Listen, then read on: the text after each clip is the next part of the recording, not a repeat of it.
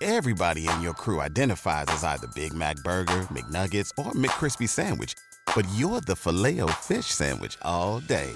That crispy fish, that savory tartar sauce, that melty cheese, that pillowy bun. Yeah, you get it. Every time. And if you love the Filet-O-Fish, right now you can catch two of the classics you love for just $6. Limited time only. Price and participation may vary. Cannot be combined with any other offer. Single item at regular price. Ba-da-ba-ba-ba. History isn't black and white, yet too often it's presented as such.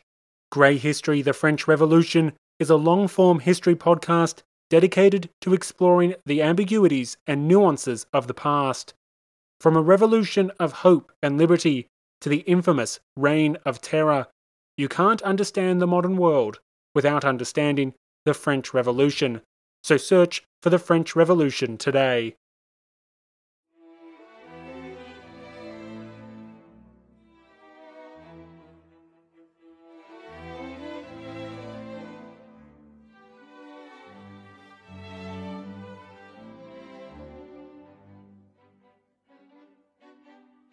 Welcome to Pax Britannica.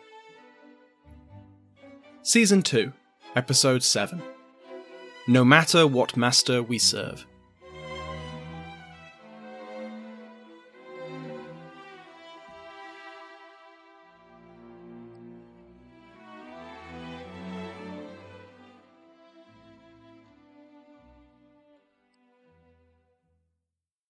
Before we begin today's episode, I'll take this opportunity to recommend one of my fellow Agora podcasts, The History of England. David Crowther's podcast is one of my absolute favourites. I've listened for years, and many of you listening now probably heard about me and my podcasts as guest episodes in The Shed. For those of you who haven't listened to The History of England, you are missing out. Beginning with the Anglo-Saxons, David is now at Elizabeth I, so if you're curious about a period I've only briefly alluded to, go have a listen to the History of England podcast. That again is the History of England podcast. Last time we had a narrative episode, we left off on the brink of the first of the Wars of the Three Kingdoms. This episode was meant to be on the First Bishop's War, but I started that script with an explanation of why so many Scots were serving as mercenaries in the 30 Years' War, and why their return to fight for the Covenant, or the King, was vital to the outcome of the conflict.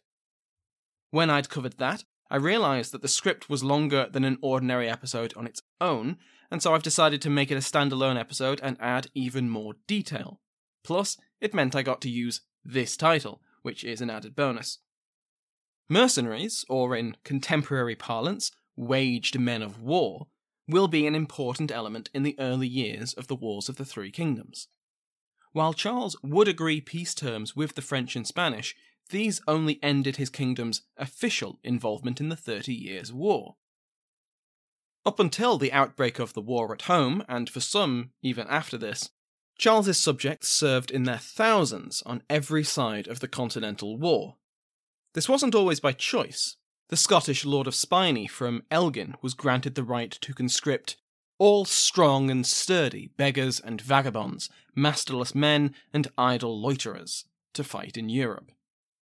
Even before the 30 Years' War broke out, the authorities were quite happy to pack off potential troublemakers to fight foreign wars. If you recall, many episodes ago, Lord Deputy Chichester deported 6,000 Gaelic Irish to fight for Sweden, and on his accession, James dispatched 2,000 men from Cumbria to fight for the Dutch. Nevertheless, mercenary work was a popular profession, especially when combined with a religious cause. Exact numbers are naturally impossible to find, but from 1624 until 1637, recruiters were permitted to recruit over 41,000 Scots. It's unlikely that they ever managed to recruit that amount of men, but at least 25,000 would serve in the armies of Denmark, Sweden, the Netherlands, Russia, and various German princes. To put this into context, this was 10% of the adult male population. Several thousand Scots also fought for the Habsburgs. A similar number of Irish fought for Spain and France. Despite the brutality of early modern warfare, many thousands of Stuart subjects survived their service on the continent. The English and Scots would be recalled as the Bishops' Wars approached, with returning veterans joining the forces of either Charles or the Covenanters. Likewise, once the Irish rebellion erupts, their expatriates will flood back to fight. All of these veterans would bring the latest military advances to the British Isles, which had been, after all, at relative peace for almost half a century. Peace is good for many things, but instilling experience, discipline, and morale in garrison forces was not one of them. These veterans would be highly sought after once fighting breaks out. Though many thousands of English and Irish served during the 30 Years' War, and would make their own mark on the wars of the Three Kingdoms, in today's episode we will be focusing mostly on the Scots. Through fighting in the war, these forces acquired the very latest in tactics and strategy. Their commanders would acquire prestige and experience, and many would win positions of high command in German, Swedish, and Austrian militaries. Throughout their service, the Scottish military diaspora would not lose touch with their homeland, and many heard about the developments in the 30s and looked homeward with concern. Scots were highly sought after by continental armies, owing to their reputation. One Dutch source describes the Scots as the bulwark of the Republic. A Scottish officer, Colonel Robert Monroe, who was garrisoning Stettin on the Baltic coast in 1637, boasted that his Scots died and deserted at a lower rate than their Swedish and German comrades, because they were hardier. A printed German pamphlet, the Stettin Woodcut, shows an image of some Scottish soldiers. The caption describes them as a strong, rugged people, which gets by with little to eat. If they lack bread, they eat roots, or even bugs if necessary. They can run 20 German miles in a single day, and use bows and arrows and long knives as well as muskets. Well, with promotional material like that, no wonder recruiters prized Scots. Naturally, a lot of this was exaggeration, either the boasts of proud Scots or the skilled propaganda of their employers. But as we will see in this episode, the Scottish reputation for bravery on the battlefield and hardiness on campaign was based on plenty of examples. But why were so many Scots serving as mercenaries? Now, there are a few possible factors, and they were often interlinked. For starters, there was a long-standing tradition of dispatching soldiers for foreign armies.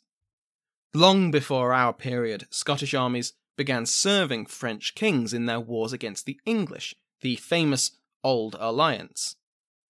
In our period, the Scots Guard, or Garde Écossaise, remained a valuable, if small, element of the royal bodyguard of France. Famously, Scotland had a distinct class of mercenary called, in English, the Gallowglass, from the Irish Gaelic Gallowglach, meaning foreign warrior. These soldiers specifically came from the Western Isles and the western coast of the Highlands, a legacy of the incredibly durable bond between Gaeldom and Ireland. While some Gallowglach did fight in the 30 Years' War, mainly for Sweden, the bulk of Scottish mercenaries would not be considered Gallowglass. Interestingly, Stephen Murdoch and Alexia Grosjean hypothesize that Alexander Leslie, who we'll see much more of later in the episode and in future episodes, had perhaps served in a Gallowglass expedition to Ireland during the 9 Years' War. He was, after all, being fostered by the Campbells of Glenorchy, who had sent Gallowglass to fight for Elizabeth. This is all to say that these precedents presented an appealing opportunity for those with limited options in Scotland, especially younger or illegitimate sons of the nobility, who didn't stand to inherit much, if anything. Nobility could expect to be officers in mercenary regiments, especially if they raised them. Further down the social scale, the potential for glory and wealth was just as appealing to ordinary Scots, especially for those either without a profession, an inheritance, or a wealthy patron to aid their careers. In many families, serving as a mercenary became a family tradition. Prestige and loot, the two ever-present motivators for men to risk their lives, were naturally a large part of the reason so many Scots willingly signed up to fight abroad. Especially in the Borders and Highlands, Honour in battle was paramount to one's place in society. Steady pay, or at least the promise of steady pay, was enticing, as was the potentially vast wealth that could be found on campaign, usually in other people's houses. We also can't discount wanderlust, the desire for adventure and to see the world, to meet interesting and stimulating people, and to kill them. After the Reformation, a new motivation emerged, to aid their co-religionists in defending the true faith, a motivation which applied to both Scottish Catholics and Presbyterians. However, this was not a firm dividing line. Multiple leading Scottish commanders were Catholic, yet fought against the Habsburgs and for the honour of Elizabeth Stuart. Dynastic loyalty often trumped confessional, with several Scottish officers in Habsburg service, including the Governor of Mickleore, resigning and going over to the Winter Queen's side to fight for her. If you've listened to my interview with Zach Twomley, this won't come as much of a surprise. Zach is quite adamant that seeing the 30 Years' War as a purely religious conflict of Protestants versus Catholics is a mistake. Just as states were motivated by more secular concerns, so too were the people fighting the war. A less common, though no doubt present, reason for people to sign up was to get away from trouble at home. For those men who found themselves on the losing end of local disputes, which could lead to bloodshed and often did, signing up for a campaign gave them a way out. For those who had fallen afoul of the law, service abroad was one way to escape, and was sometimes offered to those already imprisoned. However, as we'll cover shortly, willing recruits were not in endless supply, even with all of these powerful and common motivators. Another factor which helps explain the popularity of mercenary service with Scots was the Scottish government's tendency to use foreign service almost as a social safety valve. When times were tough, say after a famine or during a drop in trade, mercenary work was often supported by the state. This had been the case for decades, if not centuries, and there are multiple reasons why this might be enticing to the government. Firstly, and perhaps most obviously, mercenary work was work. During times of economic hardship, sources of employment disappear. By supporting recruiting officers for foreign wars, military-aged men could find a job, and one that could pay quite well. When they returned from service, if they returned from service, they had, at least in theory, been fed and paid during the intervening period. That was the second reason why the government repeatedly pushed military-aged men into foreign wars. It got them out of the kingdom. Not only were they theoretically fed and paid during their time away, but it prevented large masses of unemployed, restless men who had been raised in a quite militarized society from posing a threat to that society. Left to their own devices, the authorities feared that they would take up banditry or fall into the employ of seditious factions. These fears were not unfounded, and so foreign service acted as a convenient way to get these potential troublemakers out of the picture. Another reason is that encouraging Scots to enlist was a cheap way for Scotland to aid its allies. The Privy Council provided the manpower, and friendly states such as the Dutch Republic, Sweden, and Denmark-Norway provided the pay, weaponry, and supplies. And hey presto, the cash-strapped Scottish crown could now fulfill its international obligations. However, it's important not to think that all mercenary bands came about at the instigation or with the support of the government. Many were private ventures, and countless individuals would have signed up outside of dedicated recruitment drives, without the government necessarily being any the wiser. This, of course, adds to the difficulty in working out exactly how many Scots went abroad to fight. Earlier, I alluded to another factor for explaining why Scotland had such a vast pool of potential recruits. Scotland was, whether lowland, highland, or borders, a highly militarised society. Feuds between families influenced political battles, and these often became very real battles. The borders, or the Middle Shires as King James preferred they were called, remained a volatile and violent region. The endless, generation-long reaving and cross-border raiding had almost disappeared for the first 2 decades of the 17th century. With one man as sovereign on both sides of the border, it was no longer really necessary to maintain this low-level warfare between the two kingdoms. That sovereign was particularly keen on ending it entirely, and he had instituted a number of measures to rein in the reavers, and they largely succeeded.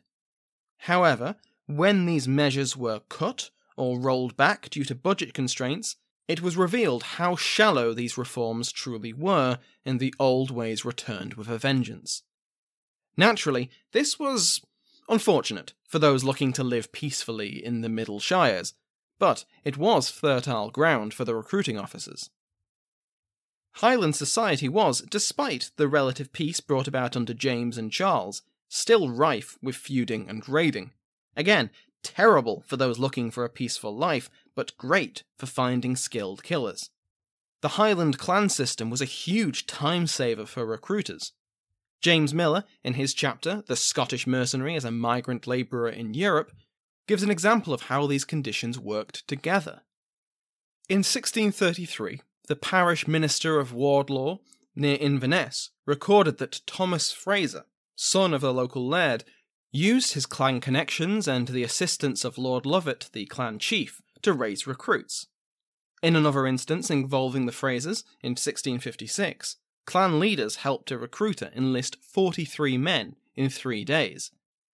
It seems that the use of such social networks was standard procedure. When Sir Donald Mackay of Strathnavar issued commissions in his proposed regiment to the leading young men in neighbouring clans, he undoubtedly expected at least some of them to respond with enthusiasm and bring men with them to the colours, and this is indeed what happened. When Mackay's regiment, as it came to be known, was being raised in 1626, the Highlands were a fertile source of recruits, and 2,000 men were ready to sail by October. Recruits from the borders and the Highlands were well versed in campaigning over rough terrain. They were experienced in warfare, and they often had cultural and pragmatic reasons to sign up to fight. However, the bulk of mercenary recruits, at least until the late 1620s and the 1630s, came from the lowlands, with its urban towns and tenant farmers. In Mackay's regiment, 25 of its 30 colonels came from the lowlands, with only 4 from the Highlands.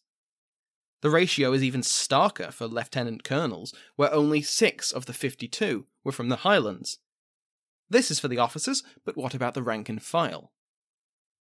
Now, of course, the military cultures of the borders and the Highlands are famous, but the lowlands was not populated by pacifists.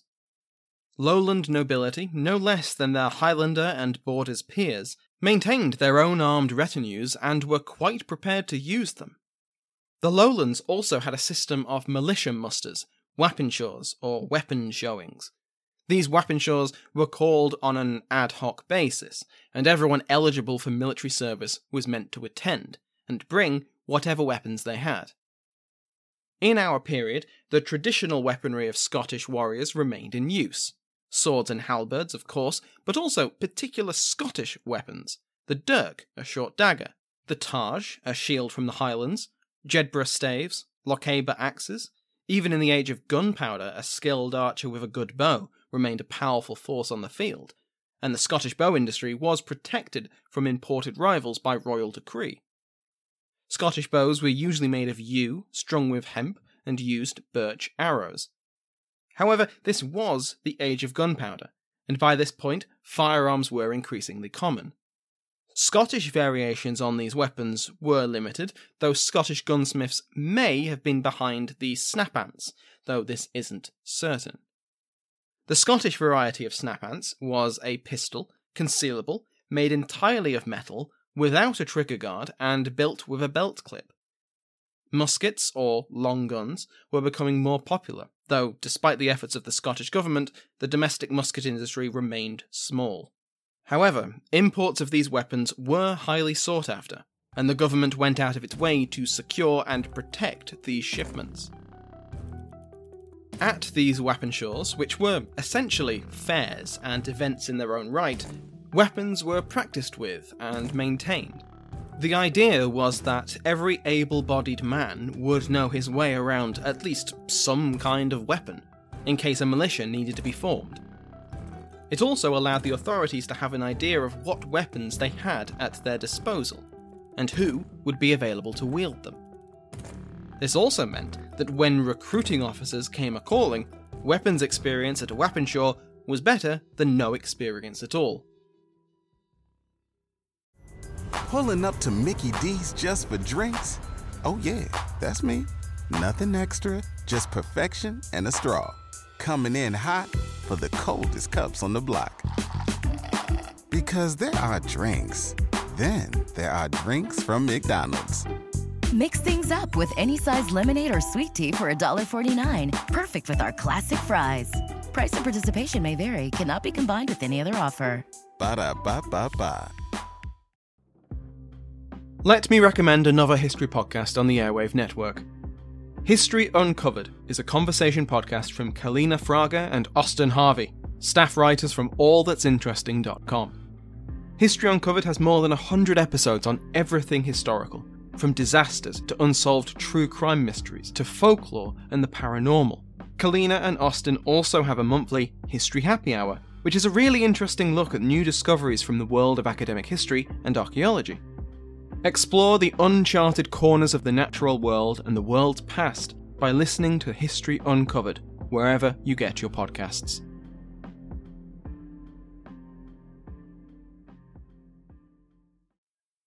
Despite these factors explaining why Scotland was such a fertile kingdom for military recruits, there was a limit to how welcome that recruitment was. As the 1630s progressed, resistance to recruitment drives grew, and the numbers of willing men dropped, even in the Highlands. Whenever a levy was issued and recruiting officers spread throughout the kingdom, complaints soon followed. For example, Edinburgh's burgesses complained that their sons were being poached from the university by particularly charismatic recruiters. Recruiters, especially if they were having trouble meeting their quotas, could be quite prepared to just Shanghai men off the streets, pressing them into involuntary service. Eventually, the Privy Council ordered recruiting officers to work without the usual drums and spectacle. Where before this had been an effective way to, literally, drum up recruits, increasingly it instead brought angry citizens down on the heads of the officers. More and more, those left behind resented their brothers, sons, tenants, and servants being persuaded or forced into service, especially if they never came back.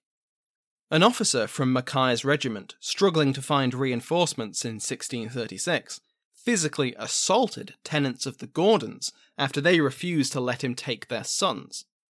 Even those voluntarily recruited were liable to take their enlistment bonus and run. These deserters and those who helped them faced severe punishments. A common refuge for deserters was Ireland, and the Privy Council repeatedly reminded boat captains not to aid them in their flight. At times, those fleeing the recruiters banded together, taking up their own arms to fight for their right not to have to fight.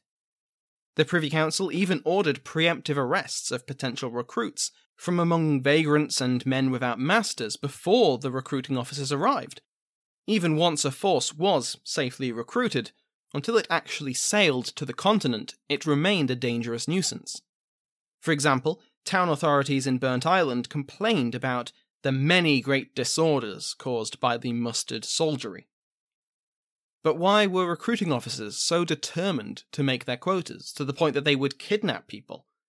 Naturally, they had responsibilities to keep with their superiors and to their employers.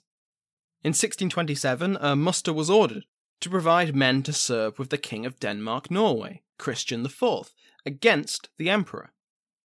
3 commanders were given £4,000 each, and were meant to find 3,000 men apiece. One of these commanders was Lord Spiney, who we mentioned earlier was given the right to conscript men off the street if they had no work, were masterless, or were, in the language of the time, Egyptians, by which they mean Romany. Spiney was not the only recruiter struggling to find men.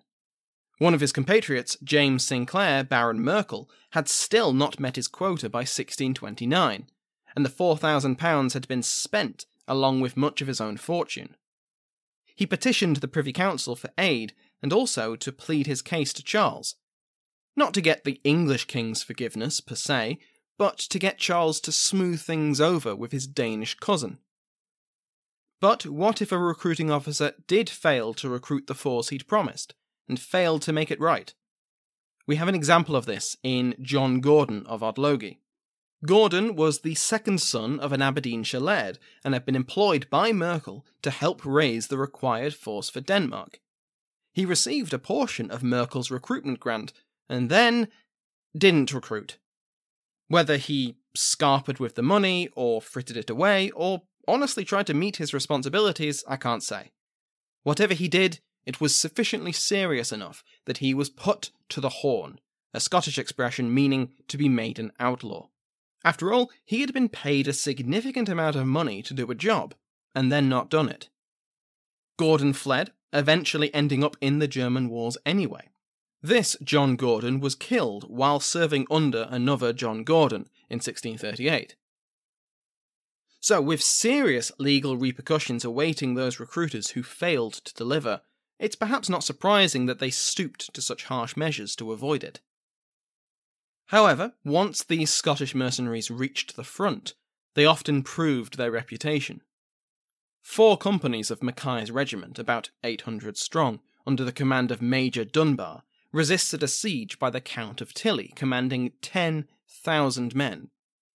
Despite being vastly outnumbered and running out of ammunition, very few Scots were killed. Tilly, by contrast, lost upwards of 2,000 men. A neighbouring position, held by Germans, was swiftly taken by Habsburg forces, making the Scottish resistance even more impressive by comparison. Afterwards, Mackay's regiment was personally congratulated by 2 dukes, Mecklenburg and Weimar. Within weeks, Dunbar underwent yet another siege, defending the castle of Breitenberg. Now commanding only 400 men, 2 companies' worth, Dunbar yet again resisted the Count of Tilly. He refused all terms of surrender, and cost the Count another 1,000 men before the 7-day siege came to an end with a massacre of the defenders and civilians. As Murdoch and Grosjean point out, this meant that Dunbar, with only 4 companies in one case and just 2 in another, had reduced the army of Tilly from 10,000 to 7,000, killing almost 4 soldiers for every Scot. That this was the Count of Tilly, General Field Marshal of the Catholic League and victor at White Mountain and many other engagements, only made this more impressive, and more effective propaganda. Mackay's regiment repeatedly earned a reputation for discipline and valour far beyond their allies. At Oldenburg, the Scots held a pass for 9 hours while their allies retreated.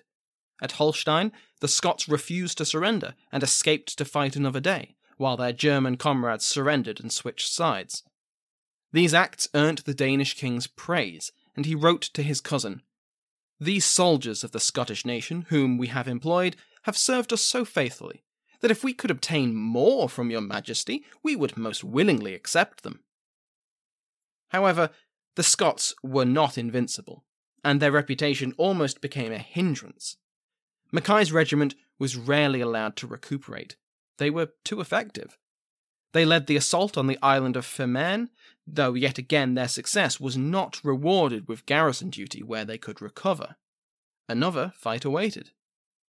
By the time Denmark left the war in May 1629 with the Treaty of Lubeck, 12,000 Scots had been squandered out of almost 14,000. All this is to say that Scots were a prevalent sight on the battlefields of Europe. For the duration of Denmark's involvement in the war, Scots officers outnumbered their Danish and Norwegian counterparts by more than 3-1. Scots didn't only serve in Protestant forces. There was, of course, the Garde Écossaise, who served the Catholic French king, but Scots could and did serve the Habsburgs. Take, for example, Walter Leslie. Walter Leslie came from Aberdeenshire, and he was one of multiple members of that family who fought in the 30 Years' War. He was a Calvinist who had fought on the side of the Dutch in 1624, and with either the Swedish or the Danish at Stralsund in 1628.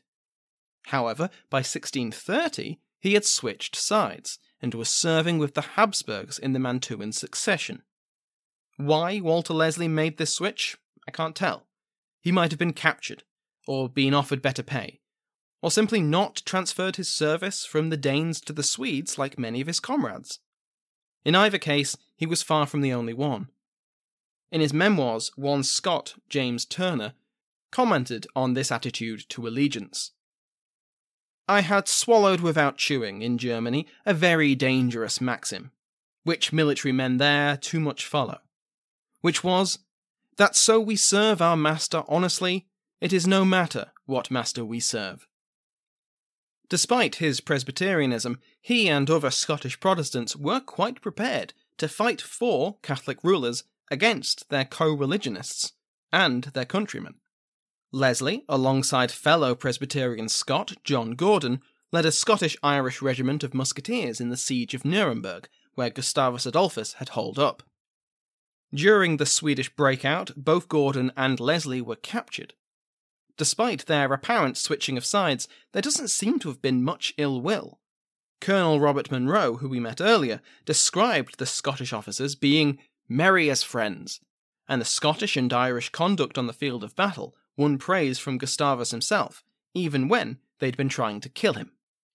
After his release, Leslie continued to win praise and responsibility from his Habsburg commanders, while remaining a Presbyterian until at least 1634. He, along with Gordon and other Irish and Scottish officers, won the trust of their commander, Albrecht von Wallenstein. They also won the trust of the Emperor, Ferdinand II, who did not trust Wallenstein. For a whole host of reasons, including fears that Wallenstein was about to defect to the Swedes, Ferdinand ordered his generalissimo assassinated. And who better to carry it out than Leslie, Gordon, and their comrades? Wallenstein was escorted to Eger Castle by Colonel Butler, an Irish officer in league with Gordon and Leslie.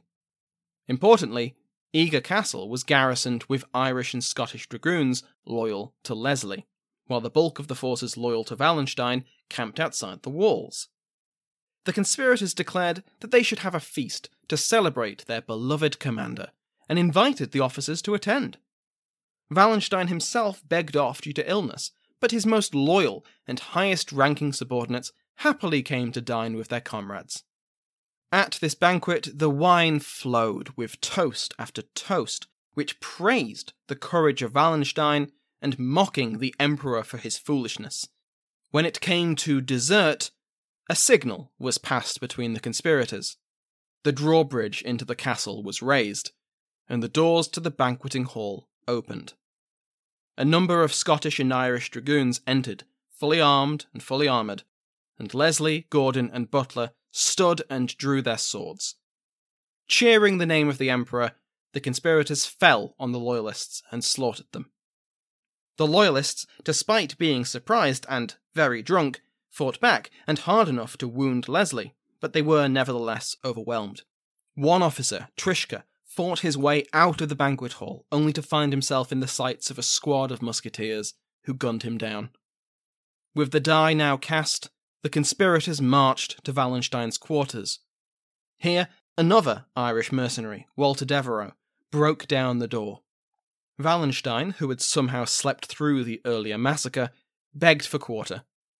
Devereux rammed his halberd through his former commander. The assassins were richly rewarded. Wallenstein had been secretly condemned to death in Vienna as a traitor, and there was a paper trail ordering his execution, which was published after the fact. Leslie became Imperial Chamberlain and was granted command of 2 regiments. At this point, Leslie did convert to Catholicism, but the trust the fiercely, zealously Catholic Ferdinand placed in the hands of these heretic mercenaries is telling, and yet again another example of how the 30 Years' War was not simply a clash of religions. Before we leave this Leslie behind, to further muddy the waters of allegiance, despite Leslie's subsequent switching of sides, his promotion within Habsburg service, and his conversion to Catholicism, Leslie still held significant loyalty to the Stuart dynasty. He contributed what he could diplomatically to restore the Palatinate to the heirs of Frederick V and his wife and queen, Elizabeth Stuart, the sister of Charles I. I won't cover the rest of the Scottish role in the 30 Years' War.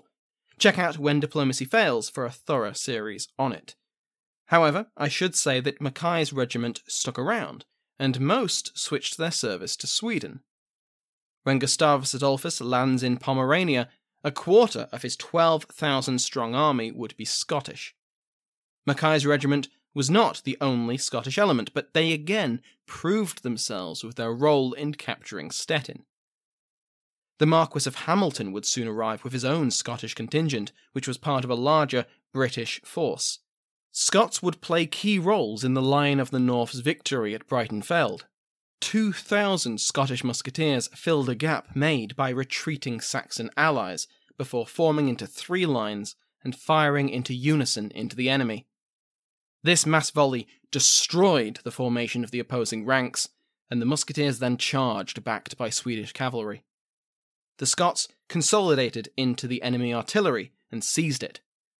On a macro level, Gustavus Adolphus's military reforms and his overall strategy was of course central to this success. However, when half your army ups and runs, the initiative of your subordinates is vital, and the Scots and the Swedes seized that initiative. In the aftermath, many Scots officers were promoted, and the Scottish forces were publicly praised by the king. Scottish forces also served alongside their English neighbours in the Netherlands. For example, the British forces aided in the capture of Maastricht from Habsburg control. While Hamilton would return to his king in October 1632, many Scots would remain, including Alexander Leslie. And we'll hear all about Alexander Leslie next episode. Next time, we will begin the First Bishops' War, the first of the Wars of the Three Kingdoms.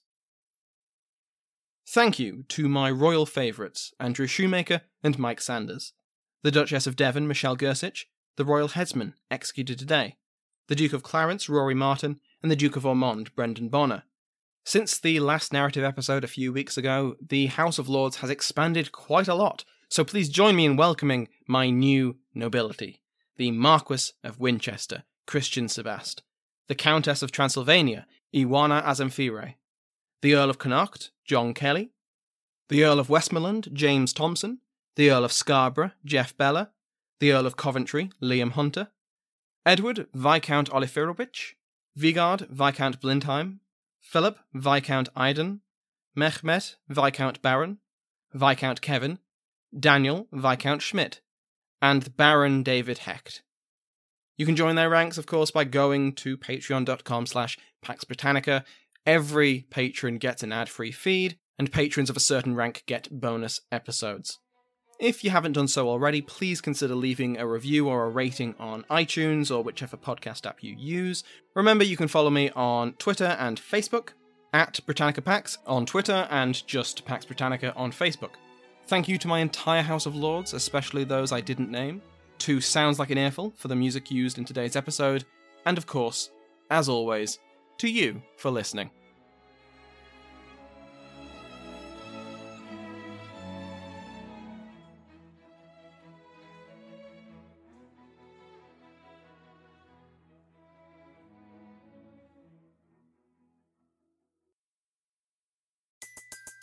Everybody in your crew identifies as either Big Mac Burger, McNuggets, or McCrispy Sandwich. But you're the Filet-O-Fish Sandwich all day. That crispy fish, that savory tartar sauce, that melty cheese, that pillowy bun. Yeah, you get it. Every time. And if you love the Filet-O-Fish, right now you can catch 2 of the classics you love for just $6. Limited time only. Price and participation may vary. Cannot be combined with any other offer. Single item at regular price. Ba-da-ba-ba-ba. Have you ever gazed in wonder at the Great Pyramid? Have you marvelled at the golden face of Tutankhamun? or admired the delicate features of Queen Nefertiti? If you have, you'll probably like the History of Egypt podcast. Every week, we explore tales of this ancient culture. The History of Egypt is available wherever you get your podcasting fix. Come, let me introduce you to the world of ancient Egypt.